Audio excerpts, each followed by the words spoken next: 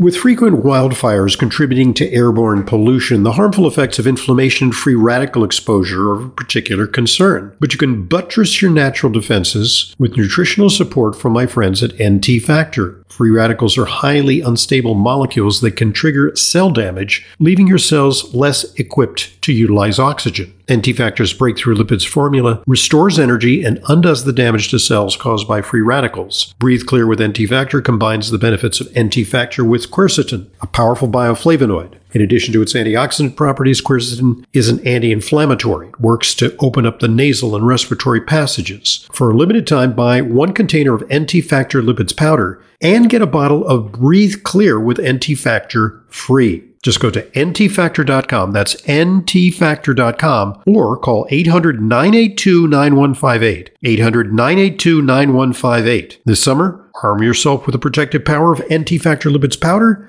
and get Breathe Clear with NT Factor absolutely free, and breathe freely while supporting your body's fight against free radicals.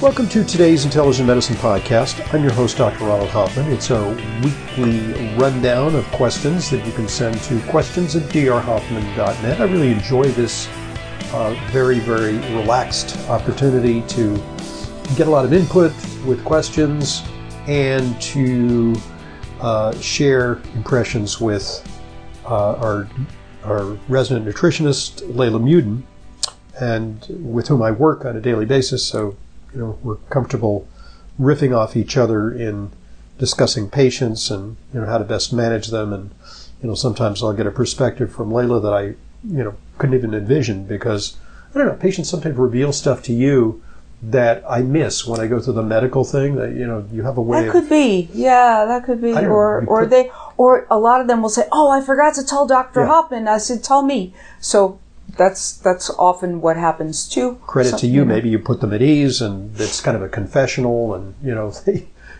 that's why a box of Kleenex never lasts more than a week on my desk. I don't know. Or something like a breakthrough insight, like, did you know that this patient drinks 4 cans of diet soda every day? Oh yeah, they don't want to tell the doctor. They didn't tell me. They didn't tell me. Yeah. They want to tell you the right answer. Yeah. Or, the patient today who drinks a little too much beer, has gout. Yes. Which is beer notorious. Totally. For causing gouty attacks. Yeah. And indeed, he discovered that after a relaxed weekend. After his vacation, too. Right. So, anyway. So, before we get to questions, and questions come to questions@drhoffman.net, a topic that's been on my mind because I read I'm constantly reading, constantly looking for grist for the mill for the program, and, just to keep abreast of what's happening in medicine and nutrition. And it has to do with exercise. Everybody knows that I'm an inveterate exerciser, and I can't claim to be a spectacular athlete. I just am tenacious and consistent with my athleticism. And this summer I've been, pretty busy because with exercise, it's an opportunity. It's great. Conditions are right. I can do open water swimming. I can do cycling galore because the conditions are great, and I have a little more time to spend in places where I can cycle. When I'm in the city, it's a little, I have to take spin classes. But when I'm outside the city, I can do road cycling, and then I do a little bit of running. Less running these days because I'm trying to kind of preserve my musculoskeletal system, and I'm pretty sure that while heroic, running past the age of 70 does create a little bit of wear and tear. Sure. I'd like on the to joints, maybe maintain my ability to walk and hike. Yes. Rather than win glory in marathon races.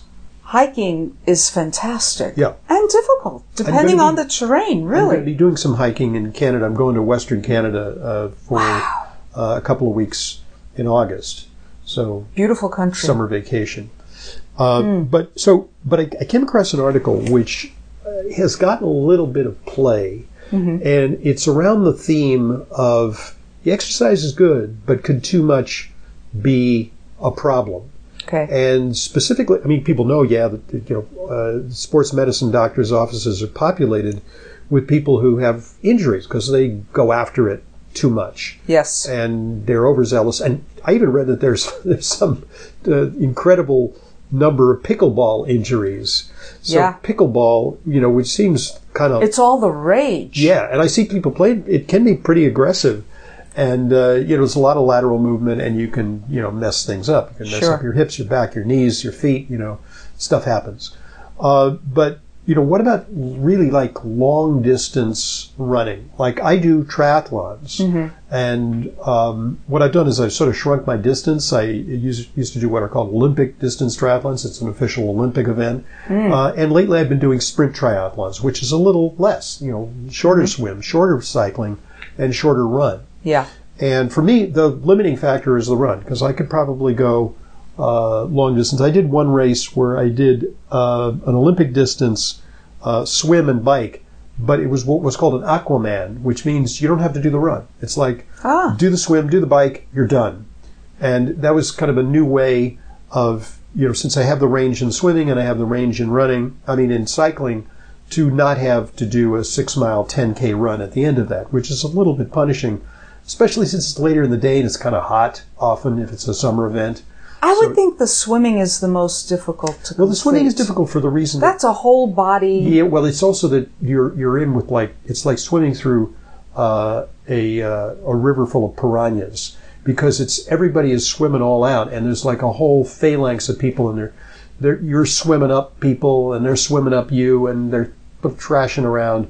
And it's not like docile swimming in your lane in a pool. There's a lot you have to also sight on on the buoys so that you get to your destination and you don't go off course. Yeah. And it's kind of demanding. It's also, you have a lot of adrenaline, and that's actually where more deaths happen, is during the swim phase.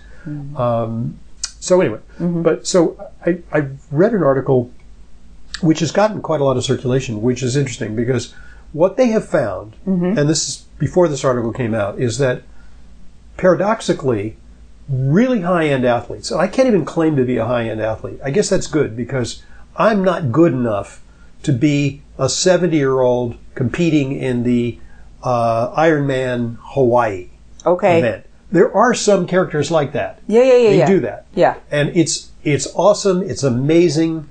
Septuagenarians, I think there's even a couple of octogenarians who do like a 2.5-mile swim followed by a 115-mile bike ride, followed by a marathon. Oh, wow. And when you're older, it takes longer. Champions come in like 7-8 hours, I don't know. And when you're older, you get a little more time. But there's a certain time where it's like, it's getting dark, and, there's like... I'm only on mile 15, and there's 9 more to go. Yeah, and right. And they kind of close the race course after a certain time. So the object is to beat the clock. Anyway, what they found is higher rates of coronary calcification than in moderate exercisers in high-end exercisers. Okay. And I think you've seen this in some of our very high-end patients. We have a few very select patients who really cycle extraordinarily. They go thousands of feet for like hundreds of miles, well into their 50s, 60s. We have a guy who's post-70 who is a master's athlete, fantastic athlete, but he has coronary calcification. Yeah. And we have him on a statin because he has cardiovascular risk. Okay, so the story up until this recent study was, well, it's not so bad because calcification means that they have stabilized their plaque. Yes. It's stable plaque, so they're not in trouble.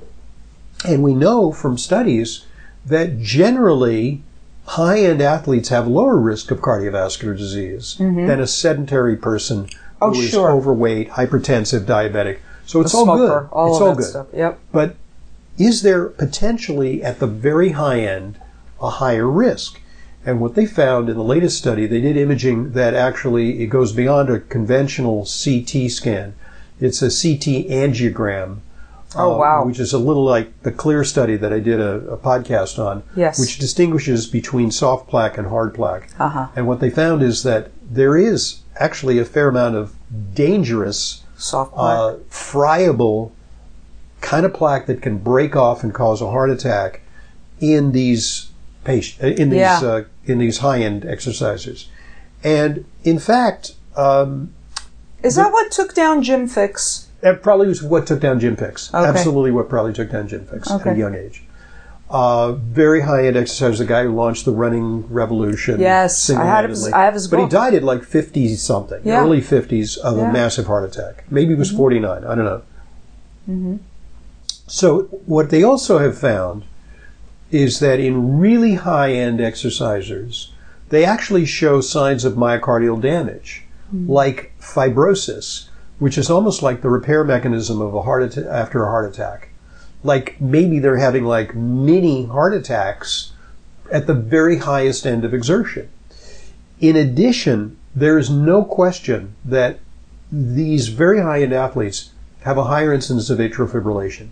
And enlarged heart. And enlarged hearts, which go hand in hand, but also because you see a very well-conditioned athlete who might have a pulse rate of resting pulse rate of 38. Yeah. When it goes down that low, the heart has a kind of a fail-safe mechanism which creates an extra beat, a skip beat to compensate for the long pause. So it doesn't forget to beat. It doesn't forget to beat. It's not like, come on, guys, you're not beating fast enough. We'll beat. Let's add a beat. Mm-hmm. You know, so there's higher incidence of atrial fibrillation in some of these athletes.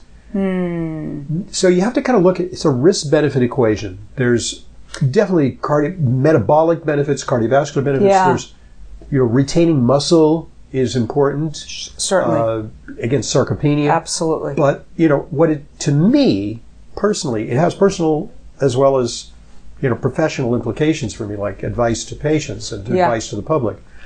To me, I'm going to I really enjoy, like, getting my heart rate up and cycling fast, going up a hill. But I don't think I'm going to pursue the kind of training that's required to do like very, very long distance high. Right. And guess what? What's fortunate for me is I'm not that good at it.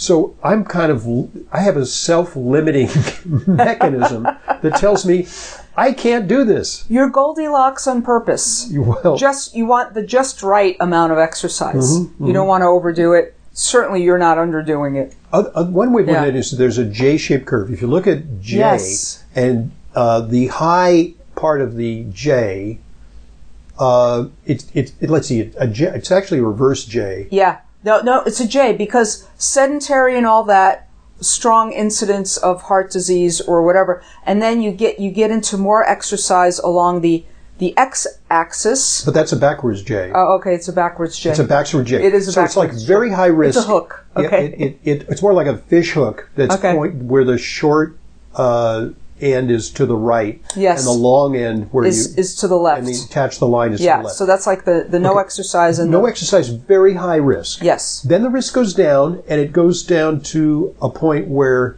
you have lowest risk at that point of exercise. At the Goldilocks point. Yeah. Which may be different for different people. Yeah. And then it goes up slightly. And then it starts going up with too much exercise. Uptick. Yeah. For cardiovascular risk. Okay. So, look, then you got to talk about the mood effects, the brain-derived neurotrophic factor. Right. Look, there's a lot of intangibles that everybody here. craves. Here's the other all thing. Of that. Yeah. They may say you may have more calcium, but you also have larger arteries and a stronger heart. True. You may also have, if you have blockage, you get collateralization. Right. And isn't the body amazing that it will make these collateral blood vessels to compensate? So there's this new study that's even better. See, first you start with a CT, stores calcium. Then you do a CT angiogram. It qualitates the calcium. Uh-huh. There's a new study that's a non-invasive study that's called FFR something that is done with a MRI that actually shows the flow, but without going in without being invasive, without doing a cardiac catheterization. Oh yeah, it shows how much your the blood flow is going. And what they find is that in some people with blockage, especially people who exercise, they collateralize. They get like, it's kind of like, you drive out. It's a detour. You drive out in the Long Island Expressway, Yeah. There's an accident or construction, you take the service road. Right. And so you actually strengthen your collaterals that can provide. And actually, this is actually one of the knocks against stenting, because the stent is like, let's open it up. And when you don't open it up, you have an opportunity, the body makes collaterals. And if you open it up, there's no impetus to form collateralization. Yeah. So anyway, these are all things that go into the exercise equation. And I don't mean to dissuade people. Look, 99% of people aren't doing enough. Yes, it's just true. that 1%. Absolutely. We may say, maybe you should act your age. Act your age. Do you see your grandfather who was wearing, like a cloak and a top hat? Was Abraham Lincoln jogging? Right. In front of the White House. Right. Exactly. Was he on his stationary bike? Was he on his elliptical? Was he on right. Could you imagine? No, but it's true. I think he died at some really young age. Like he shot at 60 or something. I don't know. I don't remember how old he was. Yeah, but he was so aged from the war and the stress and everything. Mm-hmm. Mm-hmm. Yeah, but it's important. Too much of a good thing. You eat too many apples, you're going to get a stomach ache. Yeah, right. It's only one apple a day that keeps the doctor away. Remember, more is not better. It's the J-shaped curve for apple consumption. Yes, yes. Okay, yes. Enough speculation on a subject that you could just go on and on and on about. Yeah, but it's interesting. So let's get to questions. Actually, we've got a nice comment from Louise. Dr. Hoffman, I love the interview you did with Anne Louise Gittleman. It's nice to learn more about the man behind the voice that I listen to weekly. It seems you were a natural for medicine, and you just took a longer path than others. You took the path less traveled, and it worked for you. So glad you weren't interested in being commissioner of sanitation for New York City. LOL. Okay. Yeah, and that's from the podcast where I got interviewed. And so questions that I sometimes ask my guests, what led you to integrated medicine? But we had kind of a long-form interview with Anne Louise Gittleman, where she asked me, and I kind of expounded at length about the path that took me, which is a little circuitous to integrated medicine. It's a podcast worth listening to. You can go back about a month or so, and that's when we did it. Parenthetically, I just looked up the age of death of Abraham Lincoln, but I forgot to type in Lincoln, so it said Abraham age of death, and it said 175 years. Oh. But that's the biblical Abraham. Right. Okay. Okay, so right. Abraham Lincoln, how old do you think he was when he died, when he was shot? 40-something? No, he wasn't 40, he was 56. Okay. I was close. I knew he was fairly young, but he was 56. 56. He got a lot done. He did. He got a lot done, right? He did. Because, to be 56 again. Oh, my. Well, that was 3 years ago for me, so I don't know. Yeah. Okay. Okay. So, let's make an announcement because we talk about supplements a lot. And by the way, you just helped me edit an article on the 18 most prevalent supplement deficiencies for Americans. Part 1. And it's going to be serialized in Part 2. And so, we're big believers in supplements here. Yes. And when we talk about supplements, and you'll hear us reference this or that of these supplements, people say, what's good for this, what's good for that? Supplement quality is an issue. So we want to share with people our choice, which is the Full Script Dispensary, which you can find at drhoffmanstore.com, where there's a lot of adulteration of supplements, a lot of counterfeit supplements. I know the internet is big these days, but there's a problem with a lot of the stuff that's on the internet. So we've decided to work with a reliable pharmacy, the Full Script Supplement Pharmacy. Yes. And that's where we refer patients, where they've got a lot of quick turnover. Their stuff doesn't sit on the shelves forever. No. Their delivery is amazing. It is. It really is amazing. And the customer service is impeccable. Yeah. And they just got, I can't even tell you the amount of money infusion to upgrade their services and make it really a very professional website. Oh, so that's great. That's good news. I mean, it's great for the supplement industry because you can find all the most important brands there. So anyway, drhoffmanstore.com. All right. We've got a question from Michael. Hi, Dr. Hoffman and Leyla. I'm 79. I weigh 125. And I do a variety of exercises, weights, aerobics, yoga. However, I still have an abdominal pouch just below the navel. I would like to reduce that area. What would you suggest? Okay. I have a relatively low-carb diet. Okay. So I answered that question on my show. Yeah. And ordinarily we don't answer both on my show and on this, but I wanted to hear your perspective on that question. The first thing that comes to mind when I think of a 79-year-old man is, are you standing up straight? Okay. Is there a little slouch? Is there a little curvature that when we do that, look. That could be anything. Yeah. You stand up straight, you lose 5 pounds, for example. Yeah. And there is, with scoliosis, there's compression. Yes. And kyphosis. Scoliosis means from side to side, so I used the wrong term.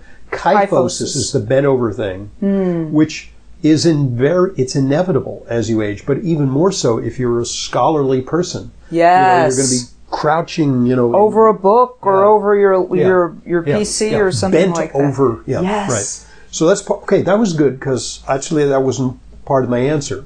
But what are some other considerations for a 79-year-old? And by the way, the guy can't be overweight. He can't. He's 125 pounds. He almost sounds a little frail. Yeah, I mean, unless he was 4'10" in height or something, then he would be overweight. Yeah. So, short of liposuction for the pouch or cryo, whatever they're doing. So here's how I answered it. Is that, again, like based on my experience, is when I go to these athletic events and we're, sitting around, there's a certain amount of sitting around time as you, prepare your bike and you prepare your gear. And, because of my age, I'm sort of shunted into the section where there's some older contestants, older than me. They're guys in their 70s. There's even a couple of guys in their 80s. And these are fabulous athletes. They've been lifelong athletes. But they cannot be they can't dance at Chippendales. I see. They got a little bit of a... I haven't heard Chippendales in like decades. Oh my God. Okay. They can't grace the Playgirl calendar. Yes. Because they've got a little bit of abdominal laxity. Okay? Because collagen kind of sags as you get older. And the same thing happens in your belly. And you can do 1,000,000 crunches. It's still not going to fix that. I wonder if leg lifts and what is that called? Captains, where you're lifting. Not only are your legs perpendicular to the floor, but you're lifting up your hips and holding it and coming down slowly. That's good, that could be but something. it's not. But it may not do it. It's not going to do it. And the other thing that happens when you're 79 is you have lower testosterone. Oh yeah. And without testosterone, you can't have a 6-pack. Right. Right. That's why. Yeah. Ladies work real hard to get a 6-pack. Yeah. But if you show me a lady who's in a bodybuilding competition and has a 6-pack, she's juicing. Oh, she's doping, you think? Yeah. Okay. Wow. On something. All right. Because to get rid of that subcutaneous fat, you need testosterone. Right. Or maybe growth hormone or something like that. What's really terrible at those bodybuilding competitions is the dehydration. Yeah. Just to show your that is just to dangerous. see the veins bulging. Oh my goodness. And that's why you see the pictures of RFK Jr. doing push-ups and stuff. He's got pretty good bod, but they say that it's pretty hard to look like that unless you're taking something. Okay. Yeah. So they're accusing him of. He's only in his 60s. No, he's 70. Oh, I thought he was 60. I'll check. I thought he was like 69. I think he's 70. Hello. I'll check. Yeah. I'll check it out. Yeah. RFK age. RFK Jr. RFK. That's right. 42 years when he died. Okay, that's. Right. He was shot. Right. What a terrible year that was. Anyway. Okay, RFK Jr. age. 69, you're right. He's 69. So he's technically 70. Yeah. Well. So, I didn't look like that when I was 69. Okay. Yeah. You know. Yeah. And there's a lot more over-the-counter doping type things that are available, I think. Uh-huh. It's not just a matter of calling Dr. Carlos or whatever the name of the doctor was who would easily get you whatever that shouldn't be used during sporting events or like that. Anyway. Did you see the Zuck with it, with his shirt off? Zuckerberg? No. He looks pretty shredded because they're talking about like a cage match between Zuckerberg and Elon Musk. Oh, really? And, Musk outweighs him, but Zuckerberg is doing like Brazilian jiu-jitsu. Oh, my. And he looks pretty shredded. Yeah, I'm not a fan of Facebook, so I really wouldn't be nor am looking much at that, but okay. Right. It's like Elon is interesting. He's not my pinup boy. Right. No Chippendales either. Oh my God, I can't believe the name Chippendales. It's like just brought me back to it's 1980s. It's like the nerd who works out syndrome. Oh my gosh! I guess I sort of fit that definition. By the way, did you see that patient who came in today with his son?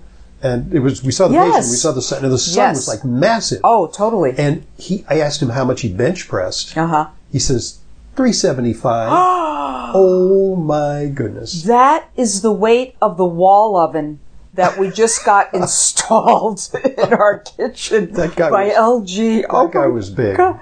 Yeah. But he's also 35 years old. Right. 40 years old maybe. Oh my goodness. Okay.